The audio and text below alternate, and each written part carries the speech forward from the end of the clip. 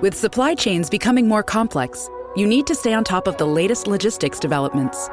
So if you work with logistics, you need the Beyond the Box podcast from Maersk. It's the easy way to keep up to date with everything from digital disruption in logistics to the need for supply chain resilience in today's market.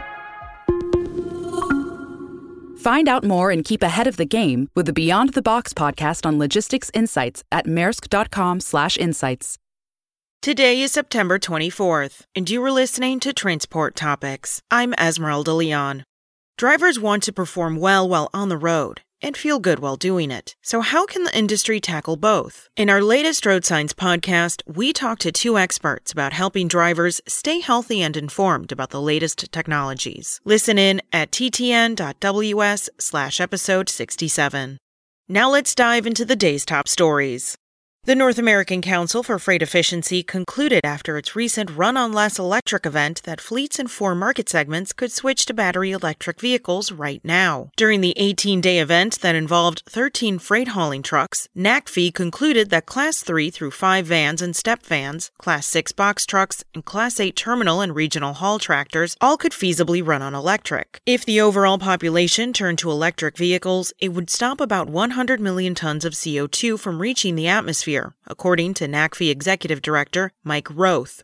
With less than a week before the nation's premier highway law expires, it is expected that Congress will adopt a short-term legislative extension. The important vote that is set for September 27th would update the 2015 FAST Act, which provides vital funding to infrastructure projects across the country. In addition to the multi-year update of highway policies in the FAST Act, the infrastructure legislation would dedicate about $100 billion for roads and bridges, and $66 billion would go toward freight and passenger rail projects. More than 100 container ships are waiting to enter U.S. ports from Southern California to Savannah, Georgia, due to congestion taking place in rail yards. Average dwell time for containers at 11 major railroad depots reached an average of 9.8 days this month, according to Hapag-Lloyd, up from 6.7 days of dwell time in May. The worst rail yard was Los Angeles, where the average time a container sits before getting shipped is 16 days. To combat the problem, many port officials are extending hours to include nights and weekends in an attempt to move some of the backlog. That's it for today. Remember, for all the latest trucking and transportation news, go to the experts at ttnews.com. Spoken Layer.